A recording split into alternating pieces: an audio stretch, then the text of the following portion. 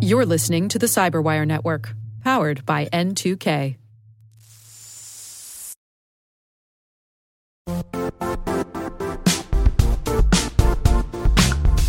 Don't struggle to align your organization's cybersecurity with business risk. Get the only solution that goes beyond reacting to threats with vulnerability and risk monitoring. You need the next evolution of MDR, and only Critical Start delivers it. Critical Start doesn't just monitor and respond to threats. They put you in control by detecting suspicious activities, quickly responding to contain threats, and identifying your most critical assets and protecting them against vulnerabilities and exposures. With continuous visibility, expert guidance, and measurable risk reduction, Critical Start has redefined what it means to manage cyber risk. Demonstrate provable security maturity to your leadership while positioning your program to achieve the greatest risk reduction per dollar spent. Stop fearing risk and start managing it with Critical Start. Visit criticalstart.com and request a demo today. That's criticalstart.com.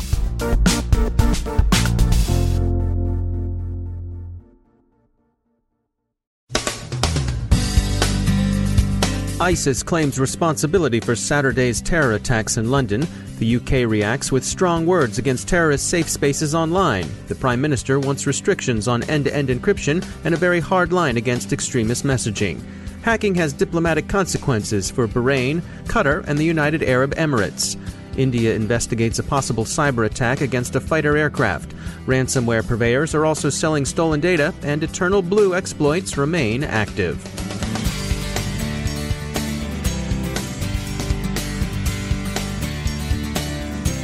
I'm Dave Bittner in Baltimore with your CyberWire summary for Monday, June 5th, 2017. ISIS had called for jihad during Ramadan, and sadly, terror returned to the UK this Saturday evening. ISIS was quick to claim credit, and in fact its various online publications have called for car and knife attacks on civilians of the Crusader nations. UK Prime Minister May yesterday, in an Enough is Enough speech delivered at 10 Downing Street, excoriated internet and social media providers for giving terrorists a safe space to recruit and inspire. She called for a purge of extremism in general and radical Islamism, in particular from cyberspace. The Prime Minister also advocated restricting the widespread availability of strong end-to-end encryption. Police are rounding up a suspected network for the attackers who drove into pedestrians on London Bridge and at Borough Market, then dismounted and slashed bystanders with knives. At least 7 victims are reported dead and 48 injured. Police shot 3 attackers dead. Authorities continue to comb jihadist networks and media for clues. They had made 12 arrests by Sunday evening. The London attacks appear, unfortunately, to be additional instances of action by known wolves. One of the London Bridge terrorists had been reported to police some time ago for his efforts to radicalize children. Police, security, and public safety agencies worldwide moved to heightened alert. ISIS newspaper Al-Naba's Thursday issue had promised more attacks would be coming to the UK.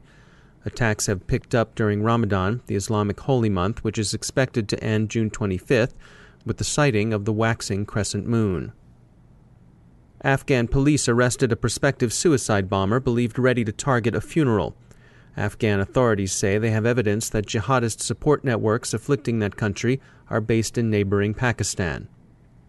The Manchester terror bombing had already prompted more discussion in the UK about restricting encryption. Prime Minister May's Sunday reaction to the London attacks indicates that this will become a government priority. Apart from vandalism and defacement of soft-target websites, the terrorist threat in cyberspace has mostly manifested itself in information operations, not proper cyber attacks. The web affords extremists a propaganda, recruitment, and inspiration channel with very low barriers to entry.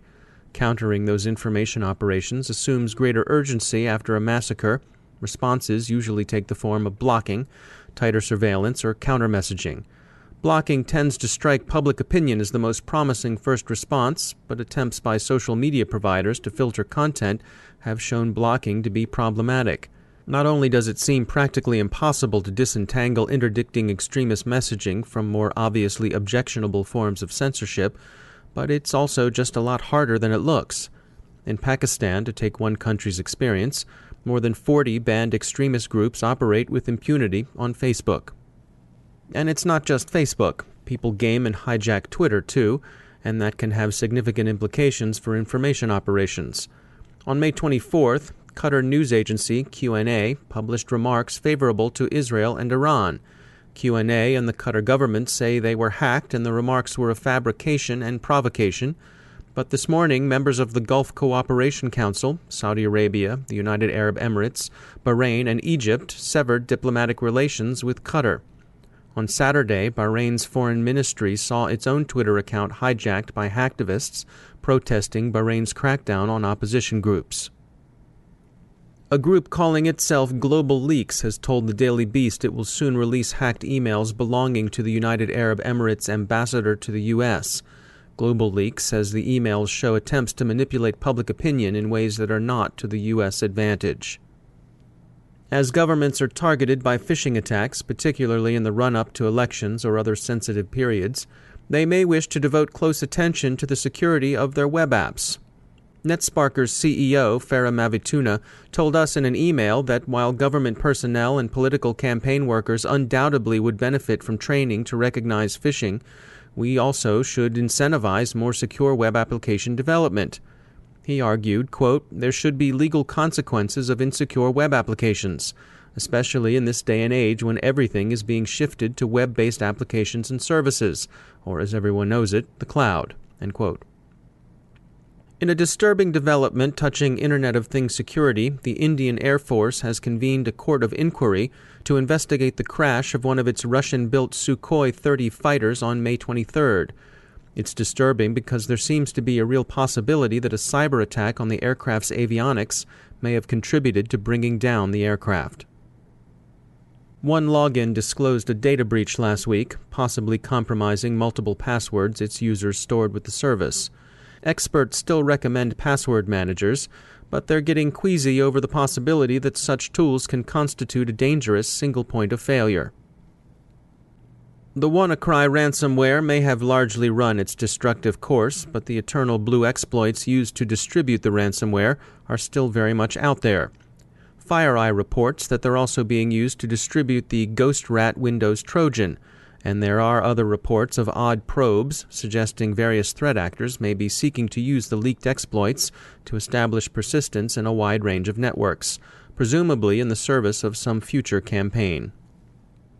Finally, researchers at Heimdall Security have found evidence that the purveyors of JAF ransomware have gone beyond extortion and are selling victims' data in dark web markets. Another reason, as if any more were needed, not to trust the word of cybercriminals when they hold you up for ransom.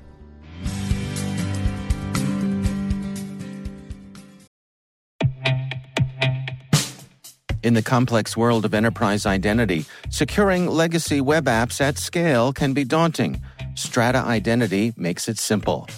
With Strata, you can effortlessly integrate non-standard apps with any identity service, like MFA or SSO, with zero coding and zero hassle.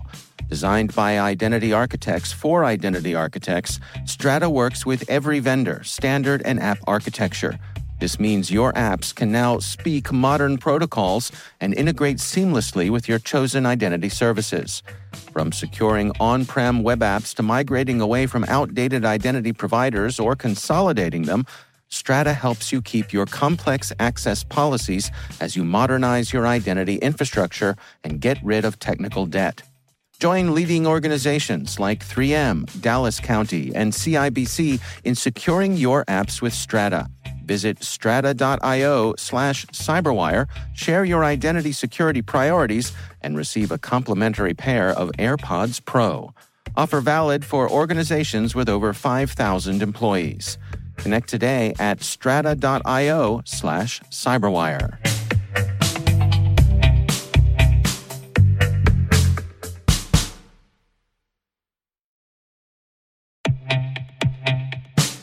And now, a word from our sponsor, 6 Sense. Sixth Sense provides award-winning cloud-based automated endpoint and vulnerability management solutions to streamline IT and security operations.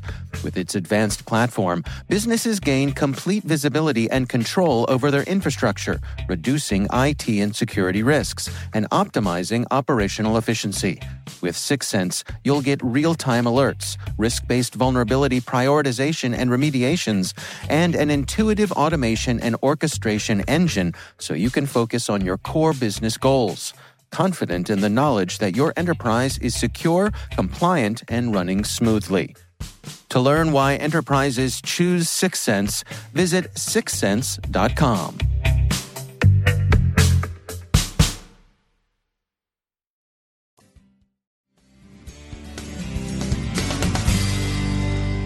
And I'm pleased to be joined once again by Dr. Charles Clancy. He's the director of the Hume Center for National Security and Technology at Virginia Tech. Dr. Clancy, welcome back. You know, we've seen recently this story about the FCC rolling back privacy regulations for ISPs, but there's an aspect of this that you say is being underreported. Indeed. So much of the current reporting around the rollback of the FCC privacy regulations by Congress has focused on the privacy aspect in particular. So for those that haven't been following the debate that closely, there's basically two fundamental philosophies in how consumer data should be protected. And the FCC's approach that they came out with in October of last year basically said that all consumers had to opt in for their things like browsing history and other online activity to be shared with third parties. Whereas the Federal Trade Commission, the FTC, has essentially had the philosophy that subscribers need to opt out. Both groups agree that personally identifiable information, things like social security numbers, medical history, and credit cards, all of that needs to be protected regardless. But it's all this sort of lower tier kind of activity that would be of interest to advertisers that is in debate, with the FTC having this opt-out approach and the FCC proposing an opt-in approach. And this sort of ran its course and ultimately ended in Congress deciding to roll back the FCC's provisions in favor of the FTC's provisions. And I think it'll be interesting to see where this goes. The FCC and FTC have both agreed that they need to come together to come up with some common framework and advance that in such a way that it uniformly affects both the telecommunications broadband providers and the service providers like Google and Amazon and Facebook. But in particular, the part I wanted to talk about was another part of that same FCC order that was actually rolled back a month earlier. Right after the administration switchover, there's a portion of the original FCC order that covered cybersecurity regulations. And in particular, it was going to require that broadband providers do things like do breach notification and inform the FCC if they've been hacked. And right now, publicly traded companies have to report when they've been breached to shareholders, but only significant breaches. And so there's a lot of breaches that the members of the board of these companies decide don't quite pass the threshold because it would have an adverse impact on stock price. Also, lots of smaller internet service providers have no breach notification requirements at all. So currently, telephony operators have to provide a notification to the FCC whenever there's an outage of telephony service. But there's kind of this loophole where large telecommunications providers only have to report major breaches, so they can elect to define things as not major, and the small non-publicly traded ISPs don't have to report intrusions at all. So this would have changed that and required mandatory reporting to the FCC of breaches. It also had an entire set of provisions around deployment of risk-based management frameworks for cyber protection, things like the NIST cybersecurity framework that we've all been hearing about over the last couple of years within telecommunications critical infrastructure sectors. And sort of behind the scenes, the FCC used a provision that allows an individual bureau to stay a portion of a larger order without it having to go back to the full committee for vote. And in March of this past March 2017, the Wireline Competition Bureau actually stayed the cybersecurity regulations that were in this order. So not only have we seen a rollback of privacy, which has debatable impact, I'd say, across the entire sector, there's also been this cybersecurity regulatory rollback as well. All right, Dr. Charles Clancy, thanks for joining us.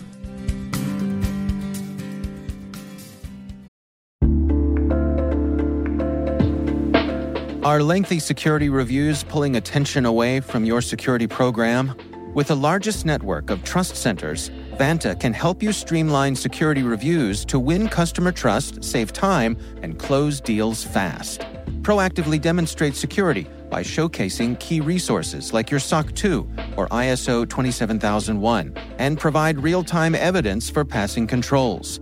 And when a security questionnaire is required, Vanta takes the first pass for you.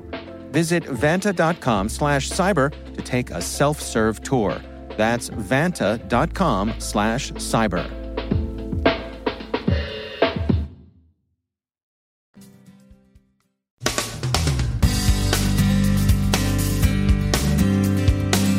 And that's the Cyberwire. We are proudly produced in Maryland by our talented team of editors and producers. I'm Dave Bittner. Thanks for listening.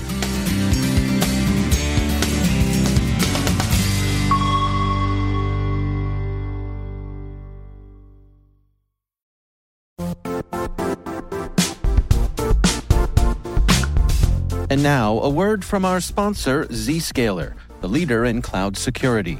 Cyber attackers are using AI in creative ways to compromise users and breach organizations. In a security landscape where you must fight AI with AI, the best AI protection comes from having the best data. Zscaler has extended its zero-trust architecture with powerful AI engines that are trained and tuned by 500 trillion daily signals. Learn more about Zscaler Zero Trust Plus AI to prevent ransomware and AI attacks. Experience your world secured. Visit zscaler.com/zerotrustai.